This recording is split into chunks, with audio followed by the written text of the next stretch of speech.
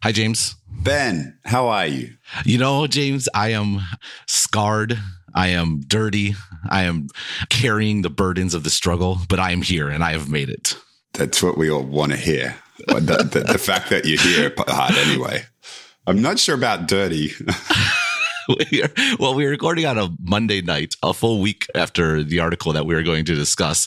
We were supposed to record last week, but it turns out I'm on the road and I have a travel mic. And it turns out this travel mic requires a USB mini plug, which is not the USB micro. That's the one that people are more familiar with, the really flat one. This one's a little bulkier.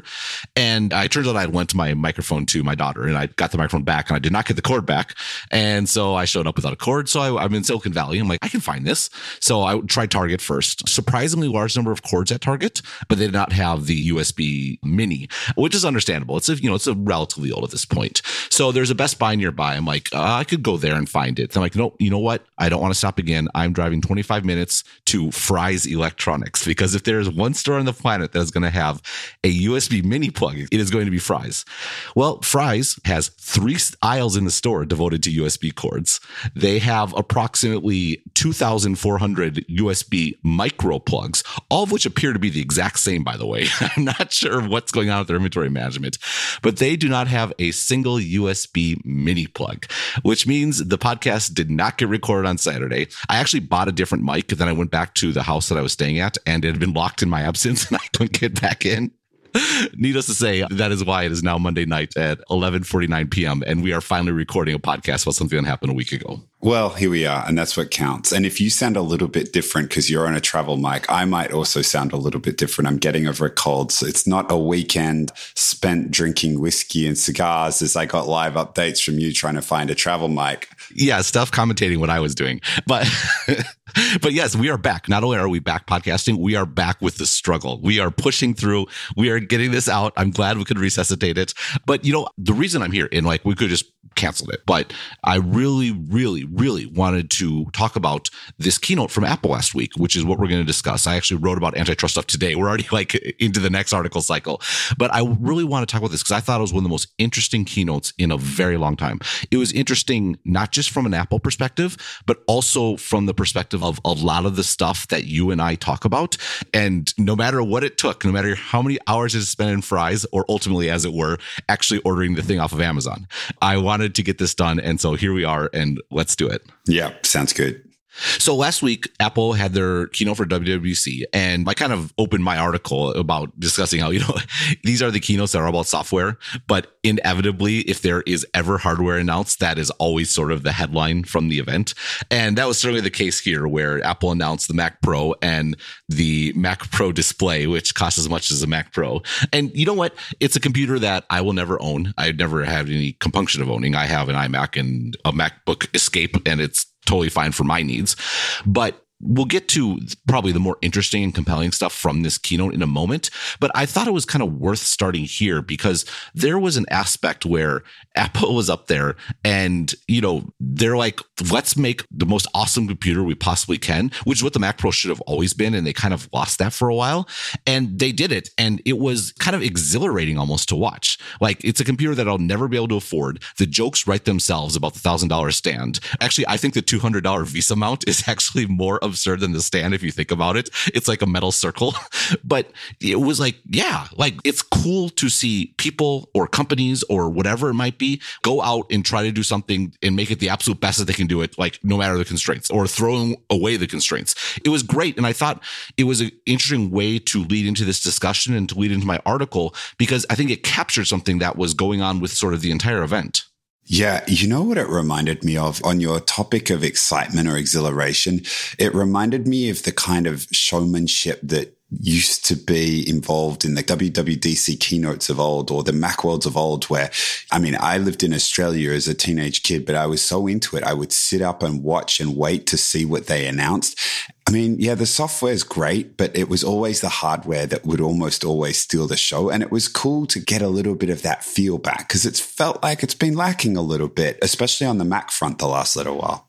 No, absolutely. And the question of it sort of lacking on the Mac front was a strong sense among I think, Mac users, I certainly thought this was the case, that the Mac had sort of lost focus for Apple. And every time that Tim Cook got on stage and he talked about, we love the Mac, it's like you only get up on stage and proclaim your love for something if there is like significant doubt as to whether you actually love the thing, right? Like Tim Cook doesn't get on stage and say, we love the iPhone. The iPhone is great. It's like, yeah, no shit, it's great. It makes up, well over half of your revenue. It's interesting to think about, like, why did that happen? And there's a very sort of clinical analysis, which is the Mac was like a distant third relative to iOS devices generally. And you could make an argument that, and Apple sort of defenders and enthusiasts, or I think those are the kind words to use, would frame it as, you just don't understand Apple. Apple is leaving the past behind and moving forward into the future. And it's like, well, no, because leaving the past behind means like actually like cutting something off. And Apple's not only not cutting off the Mac, they're kind of dribbling it out. Like you could buy like years old models, years after they were released, woefully out of date. The models that they did release were the Mac Pro original catastrophe, which clearly featured sort of industrial design and looks over actual usefulness. And then they repeated it with MacBook Pro with, making it a beautiful, svelte sort of machine that was not actually meeting the needs of a lot of folks, and then had all these horrible keyboard problems to boot.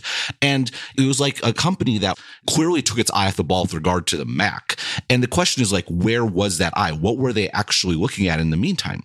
I feel like that was a rhetorical setup, but like it's the iPhone, right? And even the iPad, these things are the fancy new things. And this is where a lot of the money's being made. And this is where a lot of the growth is coming from. And a lot of the Mac users are almost rusted on. And you can also see it from the perspective of folks inside the company, right? Like you want to be working on the hot thing that's growing really fast, the thing that everyone knows Apple for, the iPhone. If you're an engineer and you're opting into projects, like that's the thing you want to be doing, as opposed to, the Mac, like that's the thing that's been around forever. It's not the thing that's growing. And yeah, its growth is such a critical thing in terms of attracting people's attention, because a growth in a product reflects growth opportunities for people in terms of the organization's expanding. You can grow in responsibility. You get to work on much more new and exciting things, as opposed to something that's a little more stagnant. And then it becomes something of a self-fulfilling prophecy, right? Well, it's not only that. I think there's a really interesting coincidence as far as dates here. And to be clear, it is a coincidence. Like the development cycles of these products is years long. So, I think it's easy to make mistakes to tie things that have similar dates too closely together. So I want to be super clear up front that this is a coincidence, but it's a sort of happy coincidence, or in this case, a sad coincidence if you're sort of an Apple fan. It was in 2015 that Apple came out with these new MacBook Pros that seemed to favor being neat, having the touch bar, because we're not going to do a touch screen. So we're going to do this thing that's we're not sure is actually pros want or need to use. I hate that thing. Oh, I hate it too. We're going to have all these USB-A only ports. We're going to get rid of all these other things. We're going to be living in Dongle City. And then this keyboard that has been sort of an incredible disaster. It turns out that was the same year that the iPhone 6S Plus came out. And again, I'm not saying these things are directly correlated. It's just interesting how these things work. That was the last quarter of 2015, the first quarter of Apple's fiscal 2016 year. That Apple, I think I remember there was a tweet like saying, you take the headlines of all of Apple's press releases over the last like X amount of years, like an insanely long amount of time. It was Apple reports record quarterly earnings. Apple reports record quarterly earnings. And the last one was Apple reports quarterly earnings. It was the first one that was not a record because the 6S sold, much less than or maybe it was like about the same. It was some weird thing about relative to the iPhone 6, but it was clearly not growing. And it turns out that was actually the iPhone had peaked. The iPhone's units have been basically steady ever since then. The iPhone 7 sold about as many as the iPhone 6S. The 8 and X cycle was about the same as the 7. I mean, revenue shot up because they raised the prices in both cases. And then, this last year, I think they don't release unit sales anymore, but now it is actually probably a bit of a decline. And it's interesting because I feel like it's these last sort of 3.5 years since the 6S, where this sort of Apple's keynotes have not been interesting. I would argue Apple as a company has not been interesting. It was that next quarter that Apple's earnings, when they announced it was no longer a record, that they came out with the services narrative where they released a supplementary document that kind of claimed all developer money and saying like, look, all this money is flowing through our store and you should think about valuing us in this regard. And we've talked about this in podcasts about this, and I've written about this lots of times. times. I called it Apple's middle age a couple of years ago.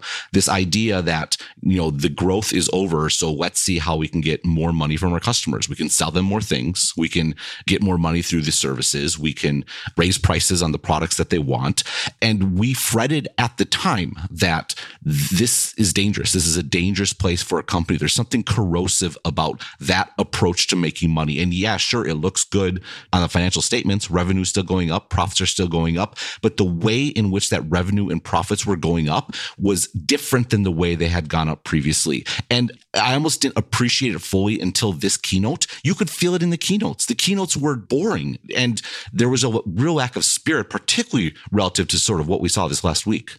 Yeah, they were playing it safe. The middle age framing is exactly right. You get to a point where it's less about growing things and it's more about protecting what you have. And that manifests in all kinds of ways. But I agree with you around the keynote.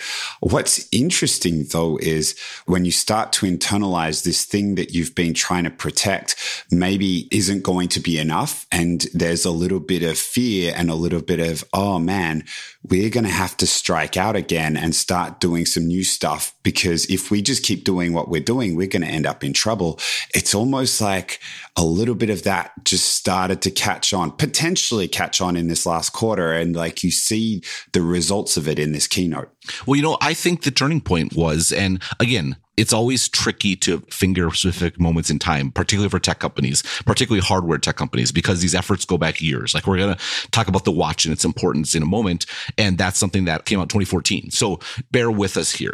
But I think the critical point for Apple was January 2nd or January 3rd this year, they had to issue a revenue warning. They had to say, we are going to miss our numbers. We're going to miss them by a lot. We're going to miss them so badly that we need to come out with a press release and a letter from the CEO several weeks early so that investors can prepare. And, to the extent they wanted to hold on, that they wanted to milk the iPhone, that they wanted to sort of drive revenue from their existing customers. And in a way that, we've talked about is somewhat unpleasant, particularly around things like the App Store, for example. That was no longer viable. They were kind of sold their soul. And it turns out they weren't even getting a good deal in the process. It didn't work. They would miss their numbers. They missed them dramatically. And it almost feels like, again, this is classic overfitting, looking backwards. I know everyone that's wants to respond in this regard. It's totally fair. But it just feels like it's like they were freed. They were freed of you know what? The iPhone is over. And the title I wished I'd used for this article, I came up with it later that night. No comment if cigars or whiskey were involved. This was the first post iPhone keynote. And what I mean by that is, of course, the iPhone was a part of the keynote. The iOS was part of the keynote. And the iPhone's not going anywhere. It's going to continue to be a major revenue and profit driver for Apple for a very long time to come. It's going to continue to be the platform on which they launch all sorts of efforts. It's the key to the puzzle. Make no mistake. But it feels like Apple has really internalized that the iPhone is no longer the end all be all for the company. It's not the vehicle for growth. It is not worthy of complete attention to the dereliction of everything else that's going on in the company. And that's what you could feel at this keynote was Apple pushing forward on multiple fronts. Again, it's almost one of those things where, yes, looking backwards is always easy, but this is almost a case where you couldn't really appreciate how stagnant things had come until you felt something different. Yeah. As a Mac user, I'm excited about this because, again, it starts to feel like suddenly the ugly stepchild is getting some attention again. And there are a whole bunch of us that are very fond of the ugly stepchild that's the Mac. The thing that I am most excited about to see where this freed perspective takes Apple is actually with the watch, because we've been back and forth on the watch for some time. It is the thing that I am perhaps most excited about. I know it's selling very well, but I still don't feel like they've cracked it 100%. And perhaps this is the last thing that allows them to do so, which is letting go of the phone and starting to think about the watch as something else entirely. Yeah, the watch is a classic example of, I kind of mentioned it already, they've been working on the watch for a long time and they've been working towards independence for a long time. And, I have to say some of my arguments in that podcast actually have held up fairly well over time. But no, I'm just kidding. I actually think we were both right. This idea of the watch, starting as dependent on the phone, and then it got cellular capability. And, actually, I think the one keynote that I do remember and that I really liked in sort of the last few years was in 2017 when they launched AirPods, and the AirPods worked with the watch. And I think that was when the cellular watch came out also, or no, it might have been just GPS. I can't remember, but it was clear that was well on the road to sort of, you could go out the door without your iPhone. And I made the point that I appreciate that Apple is kind of running pell-mell to this future where like Siri is the center of interaction, because heaven knows they're not particularly good at it. And it's safer to kind of hold on to the iPhone. The truth is, though, I think they really were holding on to the iPhone, and now they've really truly let go. And again, the watch has been building towards this. It's been moving towards a world of being independent. It still requires an iPhone to get set up, but now it has its own app store, for example, like another thing you don't need a phone for. It has its own cellular connection. It has its own GPS, and now it's getting a streaming protocol. So you can all sorts of things that make it something that you actually don't need an iPhone for. And I think it's very clear that in the not too distant future, you will be able to walk into a store, have an Android phone, and buy an Apple Watch. And that's great. That's a wonderful thing. And it's great for the watch. It's great for its addressable market. I actually disagree with you. I think the watch has found its niche as far as, the health and fitness stuff goes. I don't think it's any accident that watch sales really took off once Apple sort of found that niche and really leaned heavily into it. The initial criticism that we both had about the keynote, and I wrote about the time, was the keynote was so unfocused. Like, it didn't know what this thing was and what it was for. And you could feel that in the actual design of the product, particularly the software. But once they got that focus, I think it's been on a great trajectory. But again, all this happened before this keynote. What's different now? And the example I go back to is we've talked a lot about the changes that Satya Nadella has made at Microsoft and the way that he's changed the company. He's focused the company around its capabilities, which is being sort of a broad-based, service-oriented, enterprise-oriented business. And he's changed the culture to let go of Windows being the center of everything. And the truth, though, is that the people, it's easy to forget that Azure, which is sort of the biggest piece of Microsoft's future, was started by Steve Ballmer. It was called Windows Azure, of course. And Office on iOS, development of that was started under Steve Ballmer. Now, he wouldn't release it until the Windows version was ready. But at the end of the day, to the sort of the argument about this tech stuff takes a long time, that's all the case. At the same time, I still credit Nadella hugely for that, because the culture and the capabilities and the focus on managerial level and the way that filters all the way down, that matters. It matters just as much as anything else. And there's been all kinds of companies that have launched the right product or have had the right idea and didn't succeed because they didn't have it fully figured out amongst themselves. First and foremost, look at Microsoft and mobile. I've said this before. People say Microsoft missed mobile. Microsoft was first to mobile. They came out with Windows Mobile in 1999. They didn't miss it. They just didn't have any clue how to actually win in it. And I think there's something to that here. The watch was on this path regardless, but Apple is going to lean in. They're going to lean in heavily. And I think it's going to make a difference. Again, I feel a little uncomfortable. There's a little bit of hand waviness here. You know what I mean? No, believe me, this matters.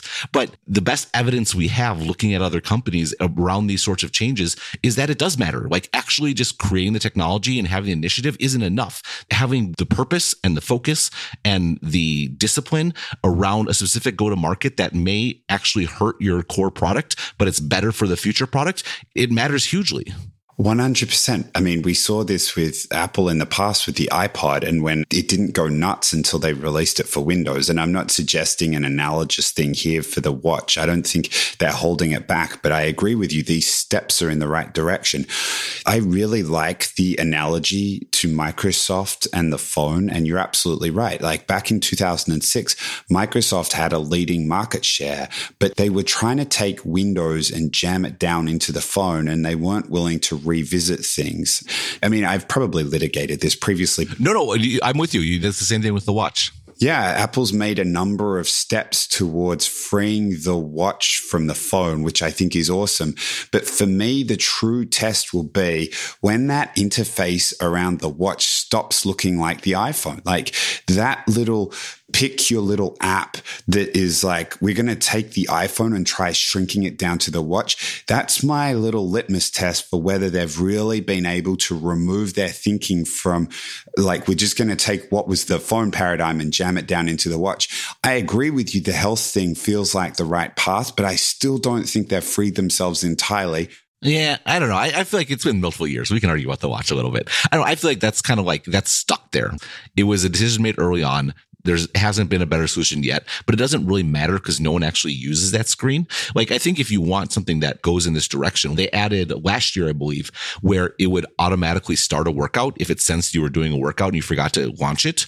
And if you think about it, that's exactly what it should do, right? If this is a health and fitness device and so much of it entails being smart and being sort of aware and being something extra, well, then why does the customer even have to pick out a workout in the first place? Like, we feel your wrist going faster. We feel your heartbeat picking up. We're going to start tracking a workout because that's probably what you intended to do. And if you want, yes, there's sort of that vestigial app screen, but the truth is that the watch, I think, has pushed, and part of the reason it's been able to push that direction is because of the focus, because they know they're building a health and fitness device. They can start thinking much more clearly about what are the actual user interactions, what are the actual sort of app launching paradigms. In this case, the app launching paradigm is a heartbeat. It's not actually interact with any sort of screen. So that's why I think they're actually further along than you're giving them credit for. That articulation is perfect. I just think Apple's at its best when it's not just adding the smart feature, it's cutting out everything that's unnecessary. And you're right, it's vestigial, but like, name me a great Apple product that's launched with a whole bunch of vestigial features. And the fact is, interface is core to this thing. And so again, I certainly recognize why you might disagree, but for me, that's the real test when, again, very personal, but that focus is there when they're cutting things that aren't used or make no sense. Like, if they took that away, they would be forced to try to think about what you just described in a whole bunch of different areas. And I think that could be incredibly powerful. Well, I think you're being stubborn on the watch, but what's new about that? So do you want to get a free shot back at me? And then we're all good. So there were 3 points that I sort of focused on in this article that I thought were meaningful. And we just hit one of them, which was the watch. The second one was, the end of iTunes, which is, I think maybe to your point where they gave up on this thing and split it into 3 separate apps, into a music app, a podcast app, and a video app. And it's almost like worth memorializing iTunes. iTunes it's a critical piece of what made Apple what it is today. Like, if there's one common thread that runs through all of it, it is iTunes.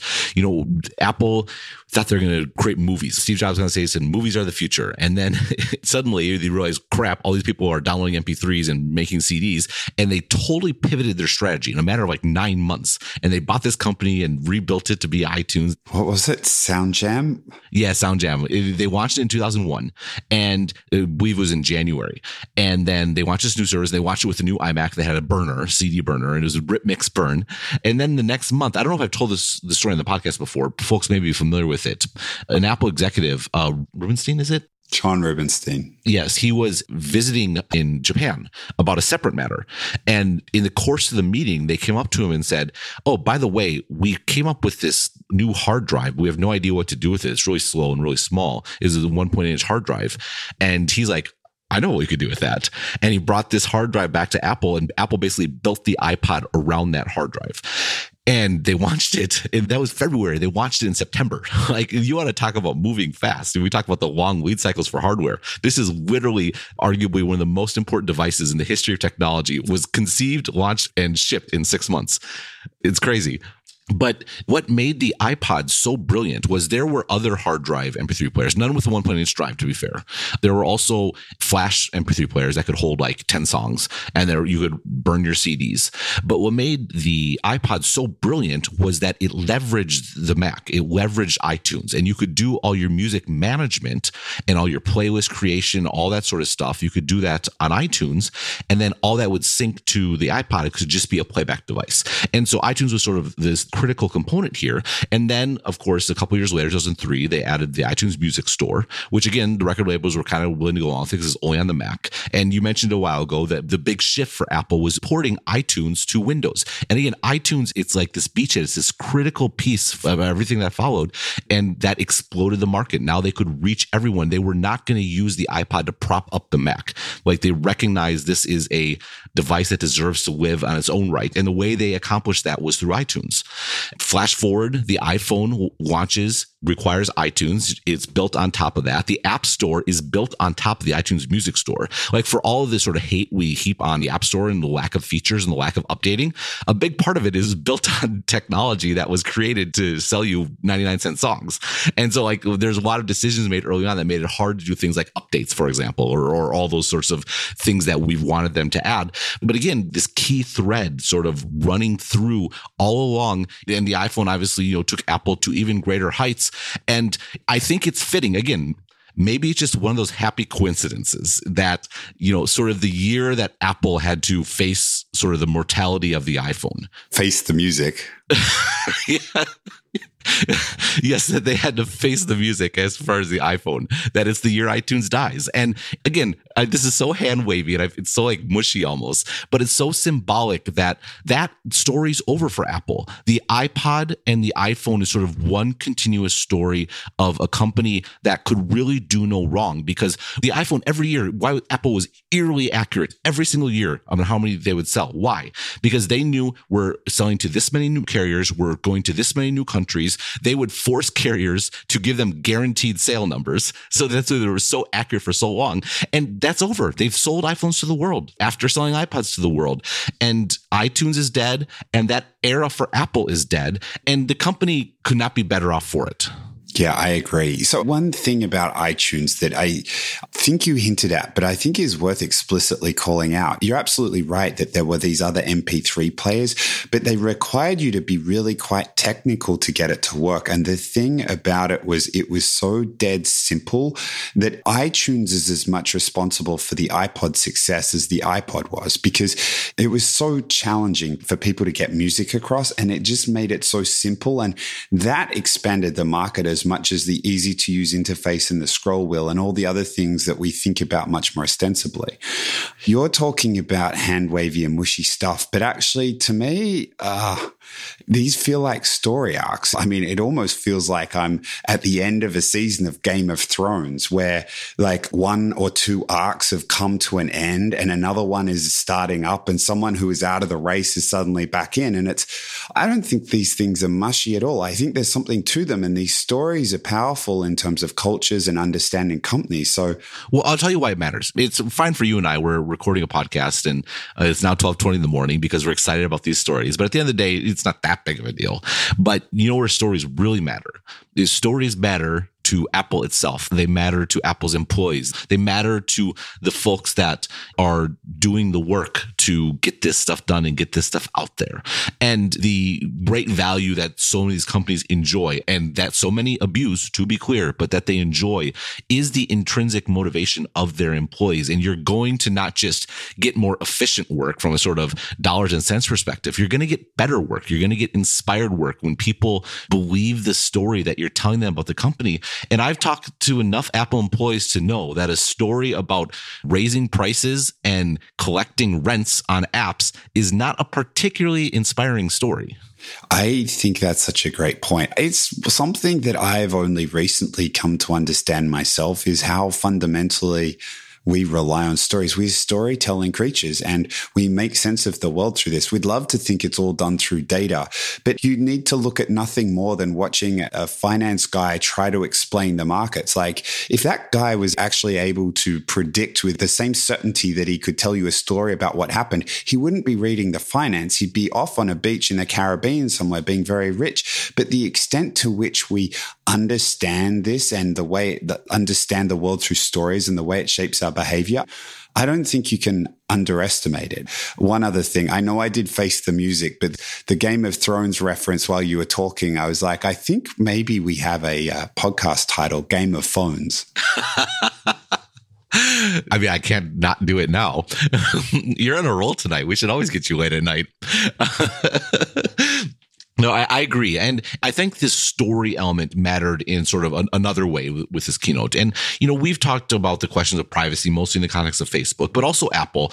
And a lot of, Apple folks would get mad at me, but I do think there was an aspect where, Apple cared about privacy, but I think Apple first and foremost cared about making great products. Like, that was what drove them.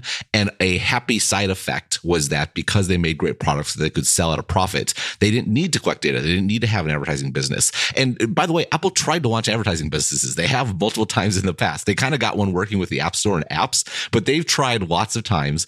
And the reality is they're just not very good at it because that's not what they're good at. We've talked about this. They're not good at sort of iterative services. They're good at making jewel-like products that have a finished date and have a ship date, and they're going to make it as perfect as they can and then ship it. And that's not how you do sort of online services that are monetized by advertising, to say the least. And I first came up with the term strategy credit back in 2013. I just started Trajectory, and the NSA revelations came down, and Apple released this super smug press release being like, well, we have no issue here because we don't collect our user data or something on those lines. And it was like Apple saw an opportunity and they sort of grabbed it. And again, I'm not saying Apple didn't care about privacy. I mean, like any company, any person has a list of priorities that drive them, that drive decision making. You'll compromise on any priority other than your sort of number one priority. And I don't think that privacy was that number one priority. It was a priority, but it wasn't sort of like king of the hill. You get the very real sense, though, for Apple that has shifted. It's no longer fair to label Apple's talk about privacy, which was throughout this keynote and has been throughout all their pronouncements as of late. I don't think it's fair to just dismiss it as a strategy credit anymore. It is an animating feature for them. It is a driver, it is a motivation. And that is important because it's a story that they're telling themselves. They're telling themselves that these other companies are evil, like in so many words. They are bad. We are good. We are doing it for our customers. We are making decisions. We are sacrificing certain capabilities because this is the right thing to do.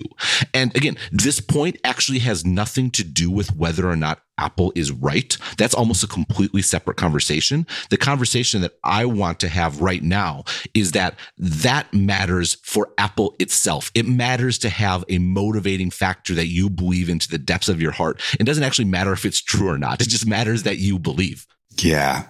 I mean, the flip side of this for me is like the principles. And I think one version of what you just described is if you can get folks to believe in the fact that you're a principled organization, and it relates to motivation, but it lights a fire in people. It's like, this is what we're about. And you're right. It doesn't matter if it's true or not. The funny thing is, though, in getting people to believe it, it starts to become true. And that goes back to that storytelling aspect that we mentioned earlier. That's exactly right. And the point I would make about this, I'm not trying to be controversial by saying it doesn't matter if it's true or not, because I saw the exact same thing from Google a month ago. Like, the reason I was so excited about Google's keynote, I loved the fact they were leaning into the fact they collect data. And they were explicit about it, saying this feature works because of your data that we get from XYZ. Like, they weren't hiding it at all.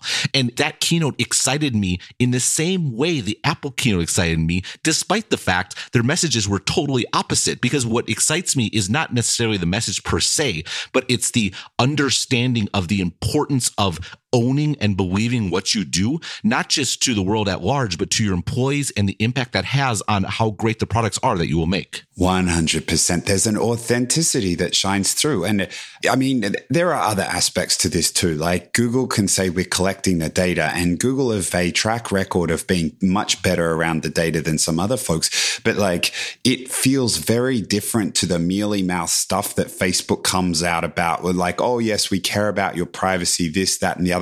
And it just doesn't feel authentic. It doesn't feel like they're telling you the truth. It doesn't have any of that fire.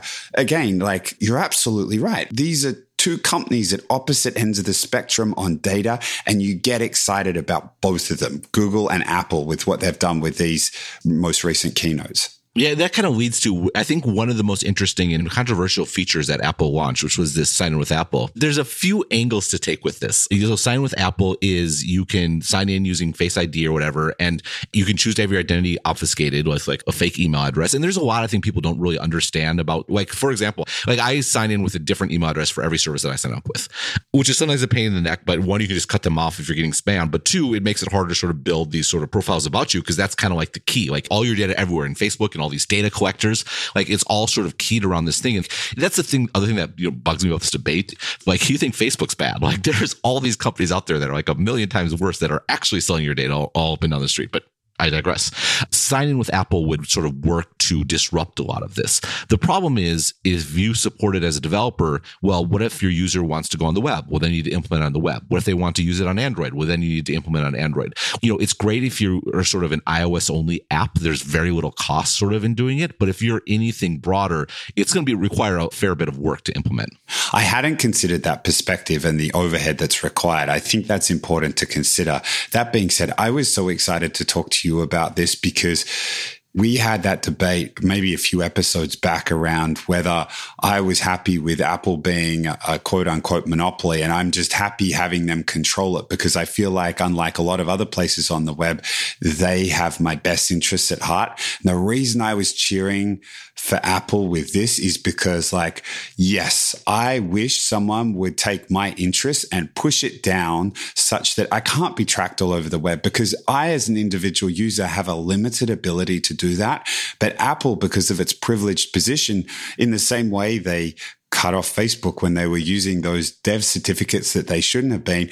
This is an example of prompting change industry-wide in a way that takes my interests at heart. And this is why I continue to support them. I'll give them my money for the devices because I believe that they have my interests at heart, as opposed to a number of the services that we use where I don't pay for access. And then it's they're always balancing between my interests and the advertiser's interests. Well, what you're referring to, you kind of jumped ahead a little bit, but that's fine, is that the way Apple is going to overcome what would be very understandable developer reticence to implement this, because it is going to be costly to implement, is they are making them implement it. And they're making them implement it by saying, if you have a third-party sign-in, as in you're not rolling your own sort of solution, which, by the way, is not always great for developers. Do you really want to own customers' identity and run the risk of losing all that? There's a lot of very strong reasons to use Facebook login or to use Google login, for example. And they're saying, if you do that, you have to also include ours. And why can they do that? Because they have App Review. And App Review decides what is in the store and what is not in the store. And by the way, it has to be on top of the list. You can't bury it. It has to be the number one feature. So the long and short of it is, if you have already implemented Google or Facebook, by the way, if you've already implemented it, you can't undo it, because huge numbers of your customers use your app with their Google or Facebook login. You can't suddenly kick them out and say, oh, we're going to roll our own. No. So basically, there are thousands, if not hundreds of thousands of developers that are going to implement Sign with Apple, and they will have zero choice in the matter. And they'll have to implement it on Android, and they'll have to implement it on the web, and they'll have to do a lot of work that they didn't plan on doing or not do otherwise. Why? Because Apple has a monopoly on the distribution of apps on iOS, and they are making you do it. And I, as a user, I feel sorry for the devs. I hadn't considered the Android and the web login, and completely fair point. But I, as a user, am glad they're doing it because, yes, I just want someone to stick up for my interests for once. And here they are doing it. Well, I mean, there is pushback on that. One pushback is owning identity is tremendously valuable. And it's not just that Apple's looking out for your interest. They're gaining a unbelievably powerful strategic position. I've written about this a lot in the context of enterprise, where owning identity is hugely important. And by the way, an unanswered question is, what about enterprise apps that use, Okta, for example, has a single sign-in offering where that's a third party, but you use it to sign in your app. Are they going to have to offer Apple sign-in? Is Apple really going to dip into enterprise software in that way? Enterprise software works the opposite of consumer software. No one is sharing that data. The entire point is to not share that data because it's super protected. And so we'll see. I mean, if this is being driven by principle, you would expect them not to, because the principle is protecting user privacy. The problem's never been Okta sharing people's data so you can track them around the web. The enterprise almost owns that identity as opposed to the user owning the identity. I would be very surprised if they started playing in that space. Well, I would certainly hope not. But the point being is, there's lots of complications around this sort of approach. And also, it's bold. Well, yeah, I mean, to say, especially on the same day that was announced, they may be investigated for sort of an antitrust sort of thing. But I'll tell you what I do like about it. And again, this is less about whether I like the concept specifically, whether I agree with the concept specifically. It's more, this is what I like about it in terms of what it means for Apple. And what I get at is, I think the App Store is a rot. I think it's bad for Apple. I think the fact that Apple diminishes and will ruin the user experience just so they can get their 30% tax is deeply problematic for a company that wins by being better.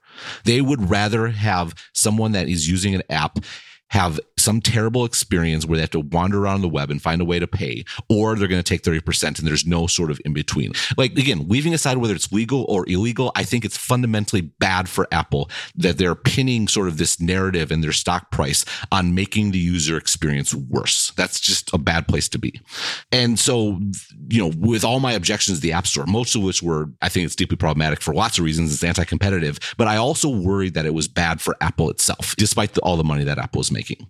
This, though, for all the problems it has for developers and all the sort of issues that it may raise for Apple in the long run, as far as regulators are concerned, at least it's driven, to your point, by principle and not driven by the attempt to sort of grub a few more cents from third-party developers. Like, motivations matter. And like doing something because you believe it's the right thing to do versus doing something because you want to prop up your stock price a little bit more is such a better place to be for a company like Apple. Yeah, I couldn't have said it better. Still think it's a bit of bullshit. No. I'm with it. It's just like this keynote fired me up in all the ways that, like you said, I just hadn't felt fired up about an Apple keynote for a long time. Like, cool hardware, making decisions to kill vestigial pieces of things that don't matter anymore, and doubling down on what you believe in. And that's what makes a company great. No, that's exactly right.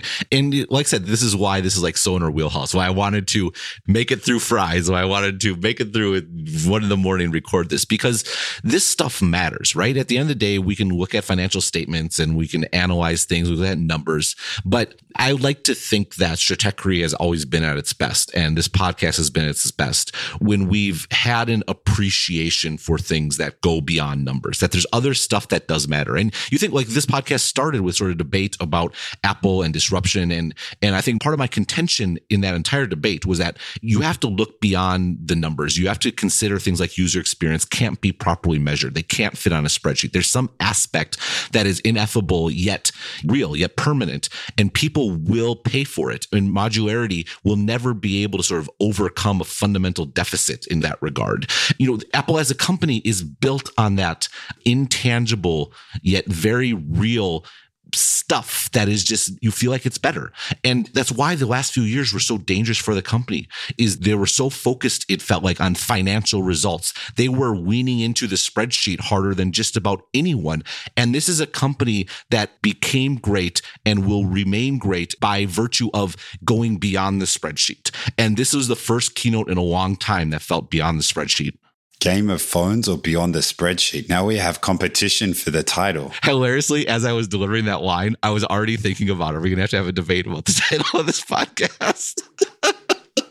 My mind was moving faster than my mouth in that regard. I'm just glad I got the words out correctly. No, totally. It's a great way of framing it. Back when they were pulling all this services stuff and we were concerned about how they were focusing more on pulling more revenue from existing customers and pushing people to spend more and more, and how that's an early indicator of positioning yourself to be disrupted. It felt like this was starting to be the case, that they were starting to think about things the wrong way, like starting to think about it from a financial perspective. But it's not until you contrast it with what it's like to go back to the core principles around making great things, getting rid of the things that are not working, accepting objective reality, and then contrasting that with behavior that's being driven by a spreadsheet, that it really came home to me. And it was, as you were saying that it did. I think it's a great contrast and a great point. If we're right, and again, we'll see. Apple had that services event a few weeks ago, which was sort of deeply weird in a lot of ways. But this was the first real big keynote Apple's had since the day was January 2nd, 2019. Letter from Tim Cook to Apple investors. And again, time will tell, but it feels like we may look back at that in a few years and say, that was a turning point. Like, this was a company that was stagnating, and it was the best thing that could have happened to them, that the sort of floor fell out from them sooner than they expected. And you fall into the water, you start paddling furiously to go somewhere, and paddling furiously is a lot better than not moving at all. Yeah, it's true. And you get back in those situations like that and muscle memory takes over. It's like, what do I know? Like, you get in a crisis and it's like what you know starts to take over. And it's like the roots of what that company knows and how it is, it run deep. And like, maybe we're starting to see a bit more of it come through. You've written about this, like the importance of crises. Like, how do companies change culture? How can they make shifts, right? And ideally, you want that crisis to happen at some point where you're not desperate, right? You don't want to be Apple in 1997, right? You know, months away from going bankrupt or weeks away or whatever it might have been, or not making payroll. You know, Microsoft actually, in retrospect, didn't have it so bad. They had kind of stagnated for a while. Then Windows 8 was a total disaster and they had to write off all this stuff. And then they stupidly bought Nokia. And finally, you know, that Steve Ballmer went out and Nadella came in. But that was sufficient. It was a sufficient enough crisis, and how fortunate to have a crisis where you're still making billions of dollars a year, but to engender this sort of shift.